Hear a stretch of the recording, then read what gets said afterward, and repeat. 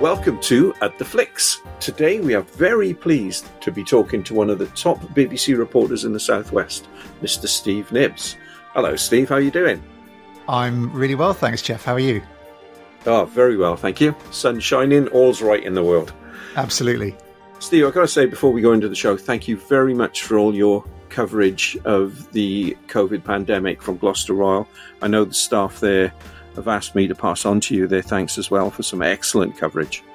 That's really kind. I mean, it's been an extraordinary year to be a journalist. One thing I concentrate on as a local reporter for Gloucestershire is trying to reflect what happens in the epicentre of the pandemic, of course, is the hospital. And it was an honour to go in and record with them, really, to see it firsthand how they were doing. And it was one of the reasons we wanted to focus on the teams there, because there was a lot of national coverage of the critical care units in London, in Manchester, the big cities. But I was really keen that we showed what was happening on our doorstep. It was a real privilege, and we recorded with them back in November, a couple of months before the second wave really hit them, and you could see it building, and it was a privilege to see them, and hats off to everything that they've done. Absolutely. On a lighter note, I've been checking up on you on the internet. I promise not stalking, Steve. And Go on. I've been looking at some music videos about Swimming with Alice. Yes. What can you tell me about that, Steve? Okay, well, I've played music all of my life, and I was in various bands from just leaving university, and you're in a couple of bands where you think you're going to be the next big thing, and then I put a band together for my wedding. That band stayed together for about 14 years. We split up in the end because we were fed up with playing other people's weddings. That was all we were doing. But that was just like a covers party band. And then Claire Carter, who I used to work with, she was a presenter at Radio Gloucestershire, where I'm based. And we went, to cut a very long story short, we went to a friend's leaving party where I was playing some music, and Claire started singing, and she had the most incredible voice. Neither of us were doing anything musically, so we got together and we started playing some tunes, and Claire wrote a bit of music, I wrote a bit of music, and we recorded them in my cameraman's shed in Frampton-on-Severn. So Mark is my cameraman. He's a fantastic crew, but he's built this shed in his garden, which is a bar.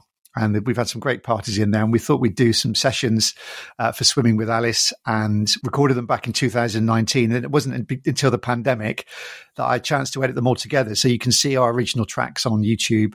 And we're going to write some more, when we get time. The trouble is, I live in Gloucestershire. Claire now is the breakfast presenter at Radio Somerset, so we don't see a lot of each other. That's where it came from. And we're hoping one of our promises is when things get back to normal, we'll get on the road and we'll do some gigs where people can come and see us, if we're brave enough. I think that would be great. I mean, I'd recommend to people to check out the little videos that are there on YouTube. Oh, it's very kind. This is going well. Yes. And I also understand you're into magic.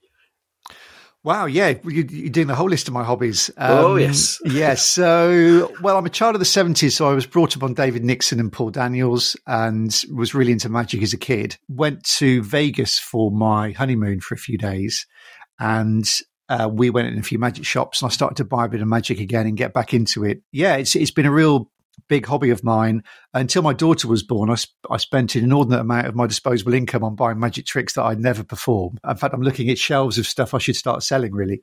Classic magic hobbyist. But it's always something I've been really passionate about, because I see it as a real art form. And about 10 years ago, with a couple of friends, we organised a magic show at the Everyman in Cheltenham called An Evening of Deception. And 10 years on, obviously not this year, we haven't, but 10 years on, we've been doing sellout shows in the studio there every year, and we're hoping that we can come back next year, so watch this space. But it's just a chance for people to come along and see really great close-up magic from it's not just I host it, but I do a couple of tricks, but we get real professional magicians in who do it for a living, and we've sold out, and it's been absolutely brilliant to get magicians in from all over the country. We had a guy from Holland last year, Fritz Alchemade, who was amazing, and just a chance for people to see close-up magic up close and personal, and see that it's not cheesy. It's not pulling rabbits out of hats and sawing ladies in half. Those days have gone. Yeah, I can recommend that as well. How much more of my stuff can I plug? This is great. I think you might have run out of my hobbies now, Jeff, unless you've got another surprise. Well, the one thing that always impresses me with magic is, obviously one of the things I miss at the moment is not going to London, is Covent Garden. And you see the street magicians, and how that's all done is just incredible. Yeah, in fact, one of the first magicians we had at the show was a good friend of mine, Steve Faulkner, and he did Covent Garden for many years. He did straitjacket escapes, he did the cups and balls, and he'd really learned his craft on the streets there. And most of the magicians I've met that have worked in Covent Garden and done street magic, they are the better ones because they know what works and they know how to work a crowd. But yeah, it's a great tradition.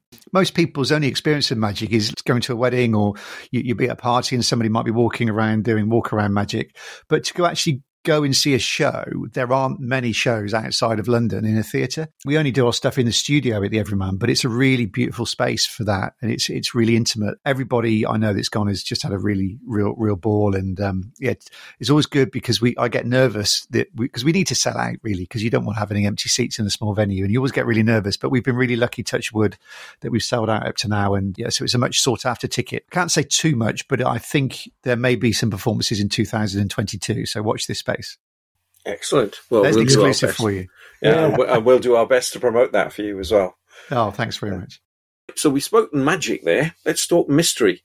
So, Steve, your top 5 films in reverse order. What would be, in a slow reveal, number 5?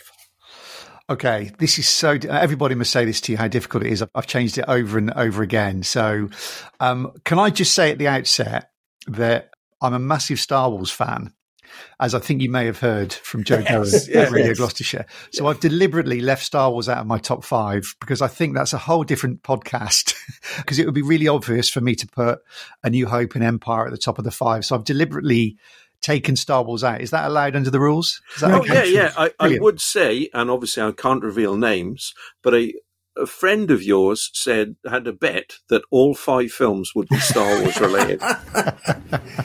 This was Joe Durrant, wasn't it, at Radio Gloucestershire? It may well have been. Okay. Could possibly comment. But that would be a cop-out and too obvious for me because everybody knows that I'm a Star Wars geek. So let's talk about Star Wars separately later. But so in 5th place, I keep changing it, but I'm going to go with the 1994 film Leon, the Luc Besson film. Yes. Yeah. How's that for starters? Brilliant. Never take it off until the last minute. It reflects light. They can see you coming from a mile away. And always dress down. Never brighter than the floor. Okay? Okay. Let's practice now. It's the best way to learn. Who should I hit?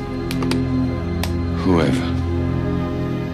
I first watched this with my wife before we were married. So she was my girlfriend then, and we saw it at the cinema, and I was just completely blown away by it. All of the performances. I mean, the story is amazing for a start, but the performances were just fantastic. Obviously, Gary Oldman, Natalie Portman, Jean Reno, just incredible. And I remember seeing that one thing that really, there's loads of bits that stick in my mind, but there's just a scene where Natalie Portman I think she's sat on the stairs with her legs swinging over the edge of the apartment, and Leon has just killed a load of people, and she's just that innocence, but also that sort of cunning look in her eye about where her life is going to take her now. It's so well done. It's one of those films you just can't fault. And it's a nice balance because given some of the subject matter, it could so easily go over into distasteful, but he always keeps it on that fine line. And I think that goes to its brilliant. Plus, Gary Oldman is just barking mad. He is. Yeah, he is. I still think it is Natalie Portman's performance for me, because you say, she's playing, I think she's 12 or 13, isn't she, in the film? And, yes. A lot of it you feel very, very uncomfortable watching for obvious reasons, but it's just done so well. Then that relationship when Leon takes her under his wing effectively to protect her. It's a relationship that he's never had before. Just incredible. And it's one of those films. I've tried to pick films that I could just pick up and watch and would be, happy to watch it over and over again. And that's certainly one of them. And Eric Serra's music score is just sublime. He's as good in this on his music as he was as bad in GoldenEye. Well, you're showing your expertise more than me now, but yeah. Again, it's everything, isn't it? I remember talking to I wish I could remember his name, but many years ago, I interviewed somebody who wrote music, and it's an oft-used line, isn't it? And they said, if you don't notice the music in a film, the music's really good. If you do notice the music's really bad. So it's that compliment. Good point. But Hey, great start. Where were you in number 4 then? Okay, number 4. I'm going to swap them around again. Okay, number 4. I'm going to go to I Am Legend, the Will Smith apocalyptic film. I first saw. I don't think I saw it at the cinema. Actually, it's probably something that I saw. I'd read a review about and bought on Blu-ray or DVD, and it was about. I mean, it's sort of in many ways it's quite topical, but it's a plague that kills most of the population and leaves those that are left zombies. And Will Smith is a sole survivor in New York, and he's got a dog with him, obviously, because most apocalyptic movies always have a cute animal that you root for.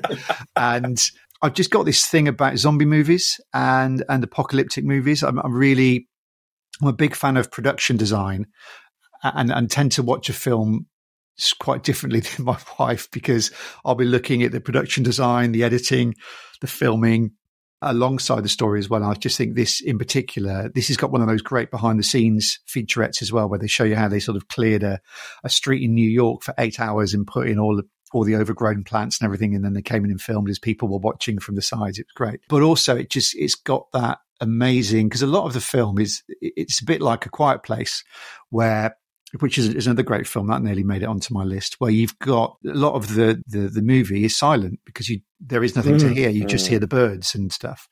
So it's a great film. And it also makes you jump out of your skin, which I think, on a good night, there's nothing more than a bag of snacks, a good beer and a good jumpy movie. I think that's a perfect night in. Not that my wife and daughter would agree with me. I was going to say my wife certainly wouldn't agree. When he's playing golf on that aircraft carrier. Yeah. Yeah, I've been on that. That's in the harbour in New York. It's a museum as well, a floating museum. And I was trying to explain to my wife about I Am Legend, and she didn't want to know.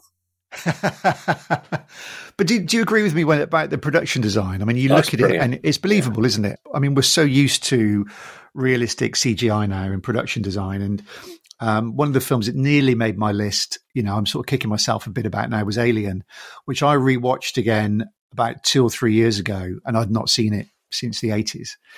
And actually, if you watch, I don't know when the last time you watched it was, but if you watch it now, it looks really, really contemporary. The production design on the ships are just fantastic. And it's of its time, obviously. The attention to detail that goes into these things is just great. Yeah. I'm just about to rewatch it. I just got the new Blu-ray high dynamic range version, so I'm going to rewatch it again. Oh, nice. So, and I Am Legend, based on a fantastic book. The actual story is slightly different, but equally interesting, with a very, very different end. Yeah, no, I'd heard about this. So the ending in the book is different. Is that right? Okay. Yes. All right. Yeah. The whole thing, because in the book they're vampires. Yes. Okay. And the funny thing with all of this is when George Romero made Night of the Living Dead, which really started where we are with zombie films today, his whole idea was based on I Am Legend. So it's strange how it's come back around to a version now with Will Smith that tries to be closer to the book. So ultimately, Romero's zombie trilogy, Night of the Living Dead, Dawn of the Dead, and Day of the Dead, are a lot closer in tone to what Richard Matheson was writing. And the punchline of the book is brilliant, which I won't spoil for you. No. Right, I might take that on holiday if we get on holiday this year. But actually, what did you think of Will Smith's performance in it? Because he's a bit Marmite for me as an actor, but I actually thought, watching him in this, I really thought he was fantastic. I thought he was really well cast. I thought he was good. Now, have you seen the alternate ending? No. So on the how you say that? I probably have seen it actually, because it'll be on the Blu-ray. Yes, which I've got. It's on there. Yeah, it takes it in a slightly different thing, and you also get a different view of what these creatures were like, or these once human were like. But I thought he was really good. I understand what you mean. If you watch a film like After Earth with Will Smith, and you think, okay, well, I think you need to go back to the drawing board. Yeah. But thing with Will Smith is when he started off, and it was the comic acting, the lightness of tone, and he seems to have gone away from that into more serious. And I think something slightly's been lost along the way. Don't know what your thoughts are on that. Yeah, I know what you mean. I didn't see After Earth, which was probably by the sound of it is a good thing. Yes. So, because I really enjoyed Independence Day, and I thought he was great in that. But I like those sort of swashbuckling sci-fi films that are just full of nonsense. I thought he was quite good in that. And obviously in Men in Black, he was brilliant with Tommy Lee Jones. So, yeah, but I know in his more recent stuff, I've not seen him as the best that he could be. I'm slightly skewed by it because my daughter started watching Fresh Prince of Bel-Air recently, which completely changed my view of Will Smith. I've never seen that before. So, but I think in I Am Legend, he's fantastic and really well cast. Okay, so moving on to our next selection, number 3. Number 3. Okay, well, this was quite an easy one. It's a film that we talked about me being a musician earlier, and I've also got dual nationality, so I'm Irish as well as British. I'm born in England, but I've got an Irish family, and this film, if you haven't guessed by now, really sticks with me because it is fabulous, and it's The Commitments. You're trying to tell me you played with B.B. King? Among others, brother. Like? Have we got all day? Screaming Jay Hawkins, Martha Reeves, Sam Cooke, poor Sam, Otis Redding, may the Lord have mercy on his sweet soul. Joe Tex, the Four Tops, Stevie Wonder, he was only 11, a pup. Wilson Pickett. What are you doing in Dublin? I'm tired of the road. My mammy isn't very well. Why would you want to join us? The Lord sent me. And the Lord blows my trumpet. Again, yes. Which I can put on any time. I know the words in some of the places. It just is so well written as a book anyway. The book is fantastic. Alan Parker's interpretation of it is perfect, in my opinion. I mean, there are obviously some changes. The cast are great because there were a bunch of unknowns, and it is just perfect. The music, the language, I mean, it's not one for your nanny, but just absolutely brilliant. And one of those ones I can put. And when I was in I talked about the band that I was in that I put together for my wedding. That was made up from people that I've been in bands with before. And one of our bands that used to be we'd get round Rob's house, who was the lead singer, and we'd watch The Commitments with a takeaway. And yeah, it's just great. I wanted to choose films that I could watch anytime, and this is one of them. Oh, Alan Parker was saying about this once. When he made Fame, he didn't get on with anybody, any of the actors. He was as pleased to see them go as they were to see him go at the end of it. But and The Commitments, it was the complete opposite. They all got on really, really well. Yeah, and you can really tell. And there's just that lovely, I mean, we need it at the moment, don't we? We need a film that you could watch where you get really engrossed in it, you laugh a lot, and you come out with a smile on your face. So even though the band, no spoilers, they split up at the end of the film, and it's easygoing, and it's like Sunshine on Leith, which is again a fantastic film for very different reasons. I mean, that was just based on the music of the Proclaimers, but again, you just come out with a smile on your face, and hey, we need that.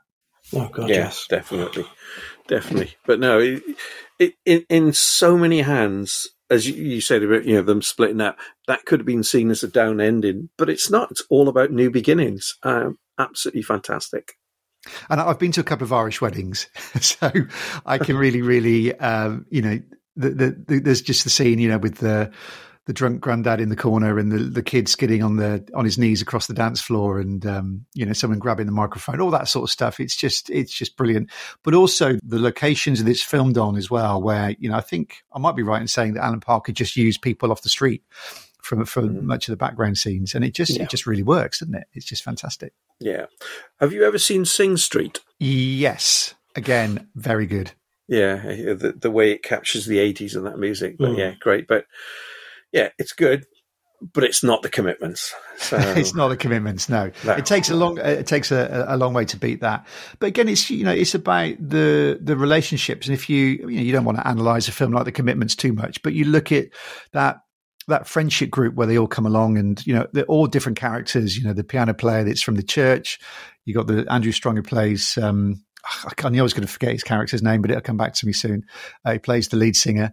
And then Jimmy Rabbit, of course, who's just brilliant. Yes. Joey the Lips. Joey the Lips plays guitar, isn't it? You know, all those sort of people that come together and the relationships that they have that you think it wouldn't work. But as soon as they start playing the music, and I've been in bands like that. Deco, that's it. Deco is the lead singer. Deco Cuff, all those people that come together, completely different, and then they pick up their instruments and they start playing. It is a bit that there was that sort of Kids from Fame thing, isn't it? When they go into the music shop and they just all pick up their instruments and all of a sudden they start to play. It's a little bit like that in the Commitments, but a bit more raw. And it's fantastic. Absolutely fantastic. If people are listening to this and they haven't seen the Commitments, watch it now. Yeah. No, I totally agree. And I actually showed it to my wife and she loved it, which her taste in films is very different to mine. So, I was surprised. One of the few that we both agree on. It's always good when you like a film that your wife likes as well, doesn't it? Because you can enjoy it together. Yeah. Yes. Yeah, definitely. So number 2. Okay, number 2 is Way Out West by Laurel and Hardy. Oh, wow. Okay. I don't know whether anybody's ever chosen that before on the podcast. No, it was slightly before my time. But my granddad on my dad's side and my dad brought me up watching Laurel and Hardy. You know, in the 70s, they used to play them on whether it was the BBC or ITV, I can't remember, but they were regularly on the TV. So I was just brought up watching Laurel and Hardy. I remember just laughing on the sofa, mainly during the summer holidays. They'd be on an afternoon perhaps. But yeah, they've just been part of my culture really growing up. And Way Out West, which funnily enough, as a result of this podcast, I started to show my daughter who's 14 a couple of weeks ago, and she stuck with it for 25 minutes, which I think as a 14-year-old was pretty good. It's the perfect Laurel and Hardy film because it's got everything in it. Obviously there's the famous dance, there's the song, there's the slapstick, there's Jimmy Finlayson just doing his thing as ever, and Sharon Lynn, who is just brilliant as Lola Marcel. Just a great film. Again, if people haven't seen it as well, all the little gags that are in it, putting the rough stake into his shoe to fit a hole that's then chased after by the dogs, and you're laughing even now, aren't you, when you can't see it? Yeah. And it's just it's beautifully done. It's really well observed. It's a great story. It's a story of good over evil in many ways. And it was a close run call actually between this and Sons of the Desert, but I think Way Out West just tips it for me as a great film. And I've watched the colorized version because I've got the box set. It's no good. You've got to watch the Laurel and Hardy films in black and white. Yeah. Absolutely fantastic. And again, if you'd seen, which I'm sure you've seen, Stan and Ollie, the Steve Coogan film. Yes. Fantastic. When they're doing the dancing scene before they go into the bar, and you can just see all those bits from the cowboy with the guitar walking by in the studio, and you see him getting his shoe ready and checking the holes there. And, if you know the films, just those little observations in Stan and Ollie were just brilliant for me. I was getting quite overexcited watching it. But, so there you go. Massive Laurel and Hardy fan, so it had to be that one. Right. So the natural question here is, when you showed this to your daughter, was it the black and white or colorized version? Black and white. Excellent. Yeah, absolutely. And interestingly, she said something which I've not really thought about, but she said, well, of course, when these films were being made, she said, if ever I watch a black and white film or a black and white TV program, I forget that for them, it was like us. They were seeing in color and everything was colorful. So, and it's like, I said, well, remember when we saw the Stan and Ollie film, and that's what they saw. And it's strange to see it in black and white, but there is something about it. And I'm sure there is a psychology to this, but there is something about watching Laurel and Hardy in black and white that is funnier than seeing it in color. For some reason, it's just not as funny. Maybe that's because it's ingrained in my psyche as a kid. It's just not as good. And so I don't know, but yeah, it's got to be black and white all the way. If your daughter got through 25 minutes, is it worth trying her on the music box, which is just about 25 minutes long? Yeah. I am going to try and tempt her on some more. We've been really lucky, actually, because Talking Pictures TV, they broadcast, well, I mean, it's a great resource, isn't it? Yes. And they broadcast all the Laurel and Hardy films over the last few years. So I've recorded them on our box, so I don't have to dig the DVDs out like a heathen. Like, it's that old fashioned thing of putting a disc in a machine. So, they're there to go to. And, the Music Box, again, another great film, which you can just laugh at by thinking about it. And, I'll often talk to my dad, and we'll talk about Laurel and Hardy. We'll start talking about little scenes, and we'll just start crying with laughter because we're just remembering things that happened. So it's they are classics. I think, again, my wife, for example, doesn't find them funny. I've got other friends that don't find Laurel and Hardy funny, but you either do or you don't. I don't think there's a middle way. Yeah, but the Music Box is so simple an idea. All you've got to do is get this box with a piano in up these steps. That's it. Yeah. And it's just perfect. And isn't the genius of it at the end when I think it's the policeman, isn't it, who says, "Well, why don't you just bring it up the road?" So they then take the piano all the way back down the steps just to bring it up the road. Yeah, where were you 25 minutes ago when we needed you? It's just those that just great writing, and fantastic. So. I could have put a few more Laurel and Hardys in the top 5, but then that would have skewed it in the way that Star Wars would have. In the Blue Ridge Mountains of Virginia, on the trail of the lonesome pine, in the pale moonshine, our hearts entwine, where she carved her name and I carved mine. Oh June, just like the mountains are blue, like the pine, I am lonesome for you.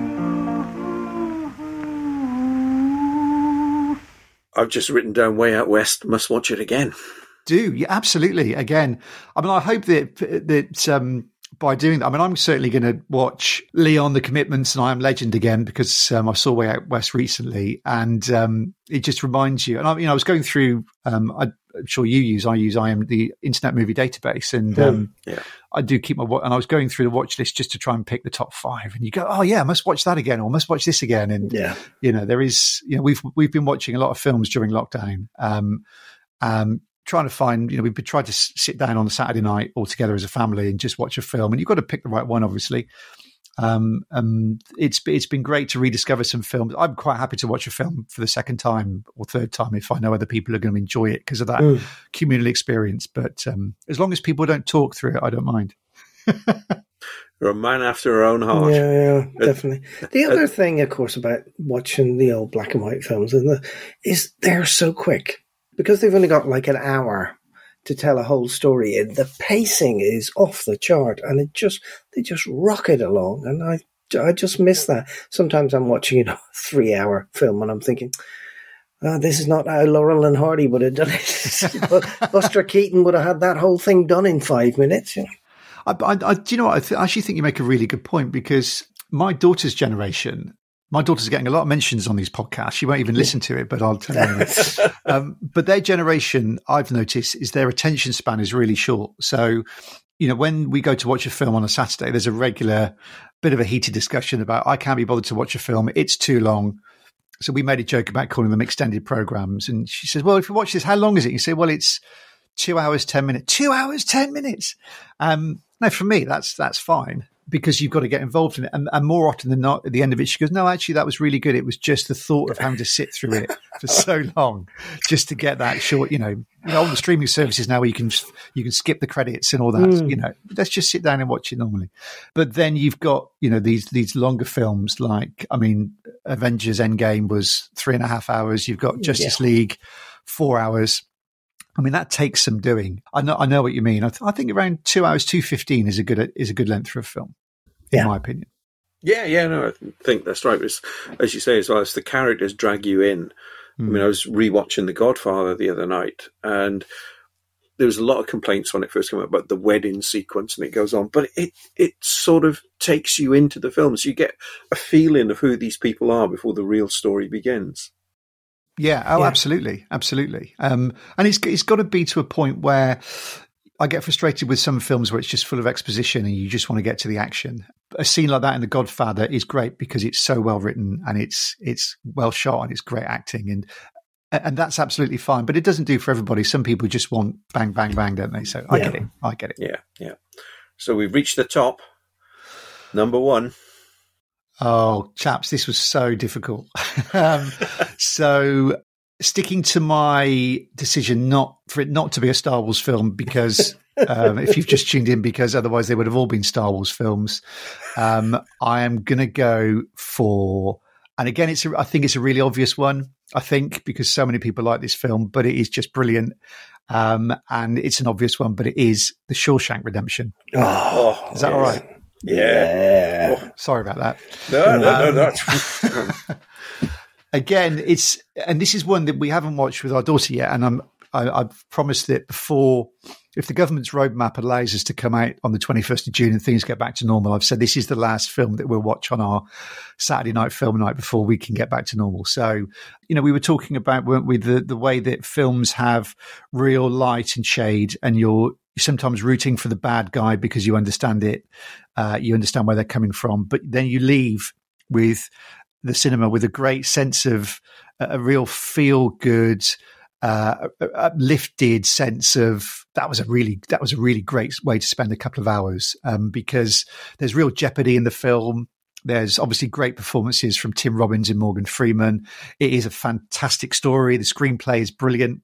It's just got everything for me. And that bit where at the end where Red's coming on the beach and he's just got that smile on his face because he knows that everything's just turned out so well for Andy, and he pulled it off with the escape. And no, it's just brilliant. You can't fault this film, I don't think. No. Although when we were on Nikki Price's show, we did have a bit of a discussion argument about the ending. So the original ending was it ends with Red on the bus, and you don't know if everybody gets to meet him. And the studio took one look at it and said, no, you need a resolution. They need to meet up at the end. And I thought that was right. Graham, on the other hand, took a different approach. No, I think the whole film is about hope, and it's got to leave you with you just hoping he'll meet. And that's the whole point. The whole thing for me, if you could have ended it when the director wanted to end it, not the suits, that would have been the perfect ending for me. But nope. I get shouted down all the time. It's still a fantastic film. It's a fantastic Had you read the book beforehand? This book, yes. Yeah. And I've read the book since as well. Yeah. And, but yeah. It's just a great. But sometimes, we need that hope fulfilled. We need to be told that it's going to be okay. And I know exactly where you come from, particularly if you've read a book and you're a big fan of it, and you go and see it at the cinema and you go, oh, that wasn't quite as good. I mean, I remember being a big fan of the book The Beach, and then I went to see the Leo DiCaprio version of it, and Alex Garland, and it wasn't as good. And I was, you kept, when are they going to do this scene? When are they going to do that? And you get disappointed. Yeah. So I hadn't read the book before I'd seen The Shawshank Redemption. So I came out going, I'm satisfied from start to finish. I knew he found him. He was on the beach and the boat, he was great. So, but I do understand.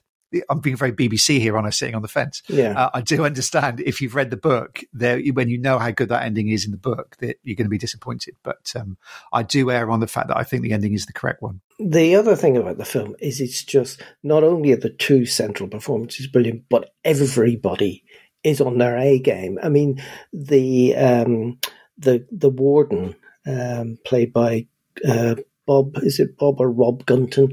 He is just such a greedy, horrible, awful person. And then they have the guard, or the chief of the guards.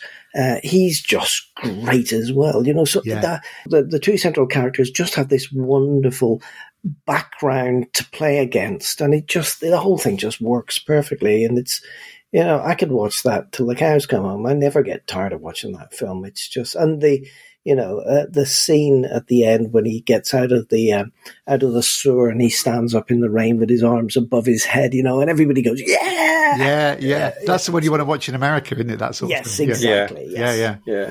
It's just got those lovely moments where you are rooting for him. So throughout every step of the film, and obviously, there are times when he doesn't succeed, and you go, God, how can you get out of this? How is he going to turn this around? And it's that moment when the Bob Gunton character, the warden, throws the stone at the poster and it goes through the poster, and you go, yes! And then he lifts the poster up and looks through the escape tunnel. in the wall, and you just go, that is amazing, because you don't see it coming. You're pretty sure that he's done it. I can't remember the chronology, but I think they know that he's not in the. They know he's not in the set at that point, but you still don't know where he is. Yeah, and then all of a sudden, the stone goes through, and he lifts the poster up, and it's just he's done it. And what as a member of the audience, as a viewer, it's almost a bit tingly. You go, this is brilliant. It's what you, because sometimes you watch films, don't you, and things don't quite go the way that you want. But I think in the Shawshank Redemption, it just goes, yeah, actually, no, he's done it. He's won, and we're satisfied with that. But everything about it, I mean, you got the first 20 minutes, which are really dark and really nasty. Then you've got that scene on the roof where they tar in the roof, and things start to turn around at that point. And it just, as you say, it just pulls you in with it. I mean, there's a wonderful story. I don't know if you heard this one, Steve, about Stephen King recently. He now lives in Florida, and he was out shopping. And he's in the supermarket, and this woman comes to him, "You're Stephen King. You're the man that writes all those horror books." He said, "Yes, I don't like them. Why can't you write something wholesome like The Shawshank Redemption?" and he said, "But I wrote that." He said, "No, he didn't. You're a liar." Brilliant. Yeah, that's great. Yeah, vindicated. Yes. But it's and what depresses me is the director of that film, Frank Darabont, who did that. Then he made The Green Mile. Then he made The Mist. And also he was the initial showrunner on The Walking Dead. But he hasn't made anything for years. And you're thinking, you've got that talent. Why aren't you out there making films? That's good. That's a good point, actually. Yeah, he's not made anything. But maybe, if you make something as good as the Shawshank Redemption, your work here is done. I don't know. Oh, yes, Drop the mic and walk off. Right. Yeah, absolutely. Right. Absolutely. So that was number one, but we can't leave without saying something about Star Wars. Excellent.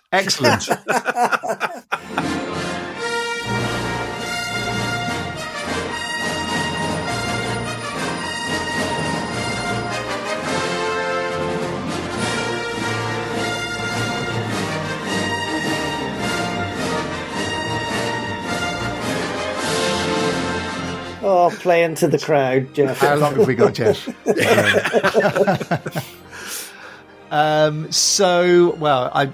It's been an interesting journey, actually, because being a child of the 70s, I saw Star Wars at the ABC in Gloucester, in King Square, and I think I probably would have been 6, because we would have seen, I think it came out in December 77 in the UK. So I would have been 6 at the time. And my memories of coming out and seeing a cardboard cutout of R2-D2 and C-3PO on the poster and just being completely blown away by it. And then, it defined my generation. We'd play Star Wars in the playground with all our mates. Then Empire came out, and then Jedi, and then the special editions where let's not talk about those. And then the prequels, let's not talk about those either. For me, it was... it really defined my generation. And again, it's that when you look back on it, and the more I've learned about the films as I've got older, as I've started to collect books and read up on about it, was the whole thing that Lucas knew exactly what he was doing, but none of the cast and crew did. And, it nearly bankrupted him, but he had this amazing vision. But it was all the cast and the crew that all led up to that interpreted what George Lucas wanted, and that sort of that used universe to create this amazing storyline that blew people away. It's never been bettered, in my opinion, those first 2 films in particular. I think Empire slightly edges it over A New Hope in my mind. To be a man in his 40s, when I remember being, it would have been at infant school, and one of my mates had read in a comic that George Lucas was planning 9 films in foot, and you thought, that'll never happen. And I had to wait till my 40s for The Force Awakens, but that was pretty special. You can bang on about the sequels a lot. I mean, they weren't perfect by a long shot, although I'm one of the people that quite liked the Rise of Skywalker. I thought it did end it quite well. But no, it's part of my culture, part of my upbringing now, and what Jon Favreau has done with The Mandalorian has been. I mean, that was, if I thought JJ did a great job with The Force Awakens, but maybe if they'd just given it to Jon, it would have been even better, and not so following the storyline of A New Hope. But no, it's just great. So for me as a Star Wars fan, we're living in great times, aren't we? But what I think is interesting in this discussion we've had on the show is that, like it or hate it, the prequel 3 were the work of one man. It was the vision that George Lucas had. The latest 3, they're visions of 3 different people. Yeah. Whereas with The Mandalorian, Jon Favreau has gone back and to me, he's recreated something out of the original Star Wars. And this is the point I always mention to Graham is at the end of the show, when the credits come up, they have like paintings or pictures of some, scenes from the film and that, or from the show, sorry. And that is very much like in the 70s, they used to have a lot of TV Westerns on, and they always used to end with a similar sort of thing. There'd be like somebody had sketched out things from the show and the credits would be rolling over it. So this whole Western mythology, which Star Wars took over in the 70s, it's just recreated in The Mandalorian, and it just makes it even more special. I agree. And I think, so I've got a very good friend of mine, David Bailey, who I used to work with. He left the BBC last year, but we used to sit opposite each other at work. He was born on exactly the same day as me in 1971. And bizarrely, when we're both massive Star Wars fans, and we've talked about The Mandalorian a lot. And I think we both agree that it's actually perfect. I think there's not much you can criticize in it because it gives you that great hit of nostalgia that as fans that you want to see stuff that you recognize, to go back in the cantina and be back in Mos Eisley is brilliant and see some of the old characters, but it also takes it on and it stays within that universe that you were brought up with as well. I mean, the prequels look nothing like Star Wars to me. Goodness knows what George Lucas was doing, but the sequels did. But then, there was still that bit of polish to it. Whereas I think The Mandalorian still has that rough 1970s edge.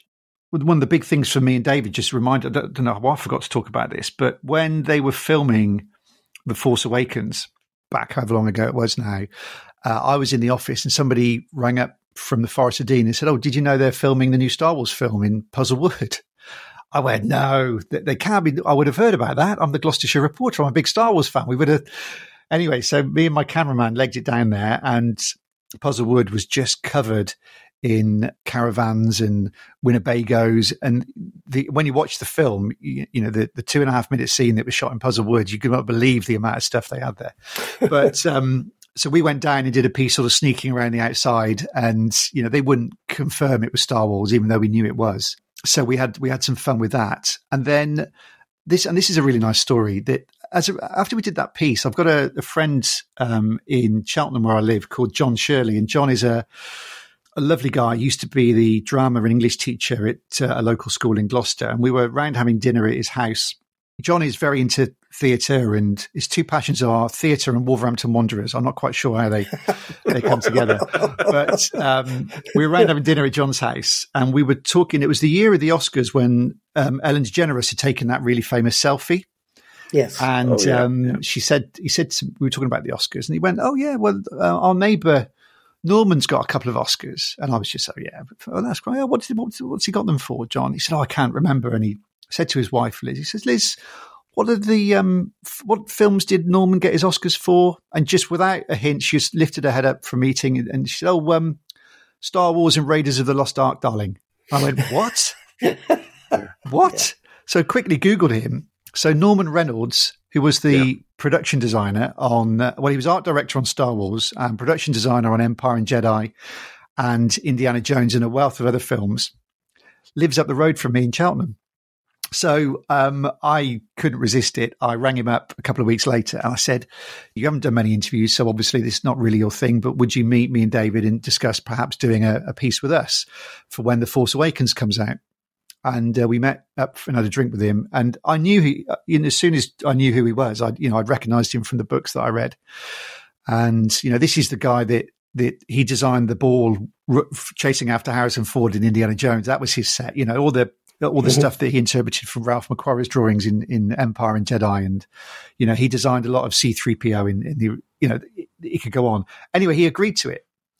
And we ended up taking Norman back to Elstree Studios, to the very studio where a lot of the scenes in Star Wars were shot.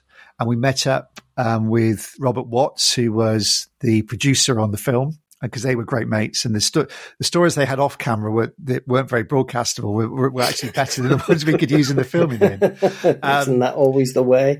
It's always the way, and it was just to be in that. We were in the room where Obi-Wan's house is filmed, and the interiors of the Millennium Falcon cockpit and the X-Wing cockpits and all that in the same studio. Sorry, not the room. Just talking to them about these films, and that film is still on my YouTube channel. So search out Norman Reynolds BBC.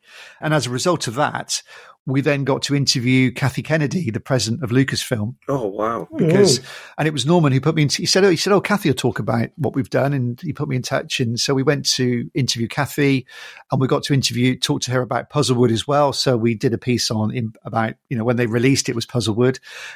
So we did an interview with her. So this was all before The Force Awakens was released. So for me as a Star Wars fan, I mean, we were in our element, and it was just fantastic. It made watching the film slightly odd when we came to see it, because we'd sort of had a taste of dealing with Lucasfilm, and you got really close to it, but not in a bad way. You just felt not part of the film, but you had this great insight into how it was made. And, when Kathy came in and said, oh, you're looking forward to the film? She said, I've seen it. It's great. JJ's done a great job. And we're going, you're the producer of this new Star Wars film, and we're talking to you. So that was a really great experience, and one that me and Dave will cherish for a long time. In one of our early interviews, we interviewed a chap called Midge Ferguson. Now, Midge is a location manager, and he has recently found a lot of fame because he's the guy that does all the locations for Sex Education on Netflix. When we met him, he was on set on Shakespeare and Hathaway for the BBC. It was a afternoon TV show. Afternoon TV. You're out working then, Steve, so you wouldn't know, right? But he's done a lot of things like Atlantis, Merlin, and all of this. Well, apparently, they did a lot of Merlin was filmed over in Puzzlewood, and after a couple of seasons, everything got a bit laissez-faire, and they didn't have contracts. They would just turn up. And they planned to go down and film in Puzzlewood some episodes for I think it must have been the last series of Merlin. But as they were preparing for this, they had no contract. Star Wars was due to come in after them. But of course, Harrison Ford broke his ankle, and they brought forward all the filming in Puzzlewood. So they said, right, okay, we'll be down next week. No, you won't. You've never signed a contract with us on this. Star Wars have now to come in, and by the way, they're giving us more money. So Merlin will wait. Yes, Merlin will wait. Oh, God. So I said to Midge, did that put you out? He said, no, I had another location anyway. That's amazing. And it just goes to the interesting thing for us was we knew when we went down, we knew it was Star Wars, and Helen, who runs Puzzlewood, who we knew quite well, she just couldn't tell me. I said, "Come on, you got to tell. It is Star Wars." It's just I can't say. And on a lot of the buses, they had a post that said Avco. And I spoke to Lizo Mazimba, who's the BBC's entertainment correspondent. He goes, "Oh yeah, that's the code word for the filming, because Avco was the cinema that Star Wars was first shown in LA, apparently in the 70s. So we knew it was Star Wars, and we had quite a bit of fun that day. But I mean, the amount of stuff they had there, just incredible. And we were the only shots we managed to get of anything that we saw some people fighting with wooden sticks like lightsabers. So we sort of made a joke of that. We saw into some of the dressing rooms where it looked like, interestingly, when you watch the scene back, we saw these wigs that weren't in them at all. There was sort of these long wigs like Liam Neeson wore in one of the prequels. None of that was used, but the people in the Winnebagos and the stuff there it's incredible. But, as a fan to then go back, and it's been great for Puzzlewood, as Merlin and Doctor Who, people can go back here with the fans, can't they? And they can walk around the sets, it's amazing. Well, I think we just got to celebrate the fact that people want to come here and make their films with us in this area, because it's great for tourism, it's great for the county, and it's great for us as film fans as well. Well, thank you very much, Steve. That's been an excellent conversation. And for anybody listening, if you haven't seen any of those 5 films, or even if you have, they're well worth checking out again. So it's been an absolute pleasure, Steve. Thank you very much. And you're more than welcome. No, it's been a pleasure for me. Thanks for asking. Thank you. And when we do meet in person, hopefully after all restrictions are lifted, That'll be 1 point I owe you. Just the one? What's going on? That wasn't in the contract. Yeah, sorry. It's tough times. We're retired. We're all codgers. It's coming out of my pension, this. Okay, Graham. Maybe a half then. I'll stretch to a half. Oh, the old negotiation skills haven't left me, man. That's good. I'm really grateful just to have a chance to talk, because I do watch a lot of films, and it's not often you get a chance to discuss it with like-minded people, particularly after the year we've had. So it's been great, and I'm certainly going to go and watch all the ones that I've not seen recently again, and I'm particularly looking forward to the Shawshank Redemption. And if I could convince my daughter to watch Alien with me at some point, then that'll be a good thing as well. So I'll leave you with this last question, and cinemas will hopefully be opening again very shortly. By the time this goes out, they may well have opened. What film are you most looking forward to seeing in cinemas? That's a good question, because there's quite a few that I want to watch. Black Widow. Oh, right. All right. Okay. Yeah, me too. I'm a big Marvel fan, and we've been waiting for that for a long time. And of course, the new Bond film, which looks fantastic. So, yeah, I mean, after a year of not being able to go to the cinema, I'm a sucker for a blockbuster. So, just they can just throw it all at me. But, yeah, Black Widow and No Time to Die are the two that I've been particularly looking forward to. I mean, the last time I went to the cinema was to see Tenet. Yeah. So, and I'm still confused. So I need to go and see something that I'm going to actually understand. Yeah, I'm totally confused by the whole thing of Tenet, and we've had many arguments on the show over it. I loved it. Absolutely loved it. Graham says he understood it all, but when I asked him to write it down, no, he couldn't do that. So untrue. So untrue. I have fought it to watch again, because I think it deserves a second, third, fourth viewing, a bit like Inception and Interstellar. That I got much more out of watching it the second and third time, because I'm a big fan of Christopher Nolan. But I think we were overexcited and giddy that we could go to the cinema again. A group of us went, and we came out and we went, and we were sort of talking each other's theories, and then we were convincing each other that our theories were wrong. So but it was still an incredible bit of filmmaking, but I'm still not sure I understand it. Well, as I say, it's been an absolute pleasure, and I look forward to talking to you again about films. Maybe we can do a wrap-up of the year around Christmas time if you're available, Steve. Anytime. It's been a real pleasure. Thanks very much. Thank you very much. Cheers.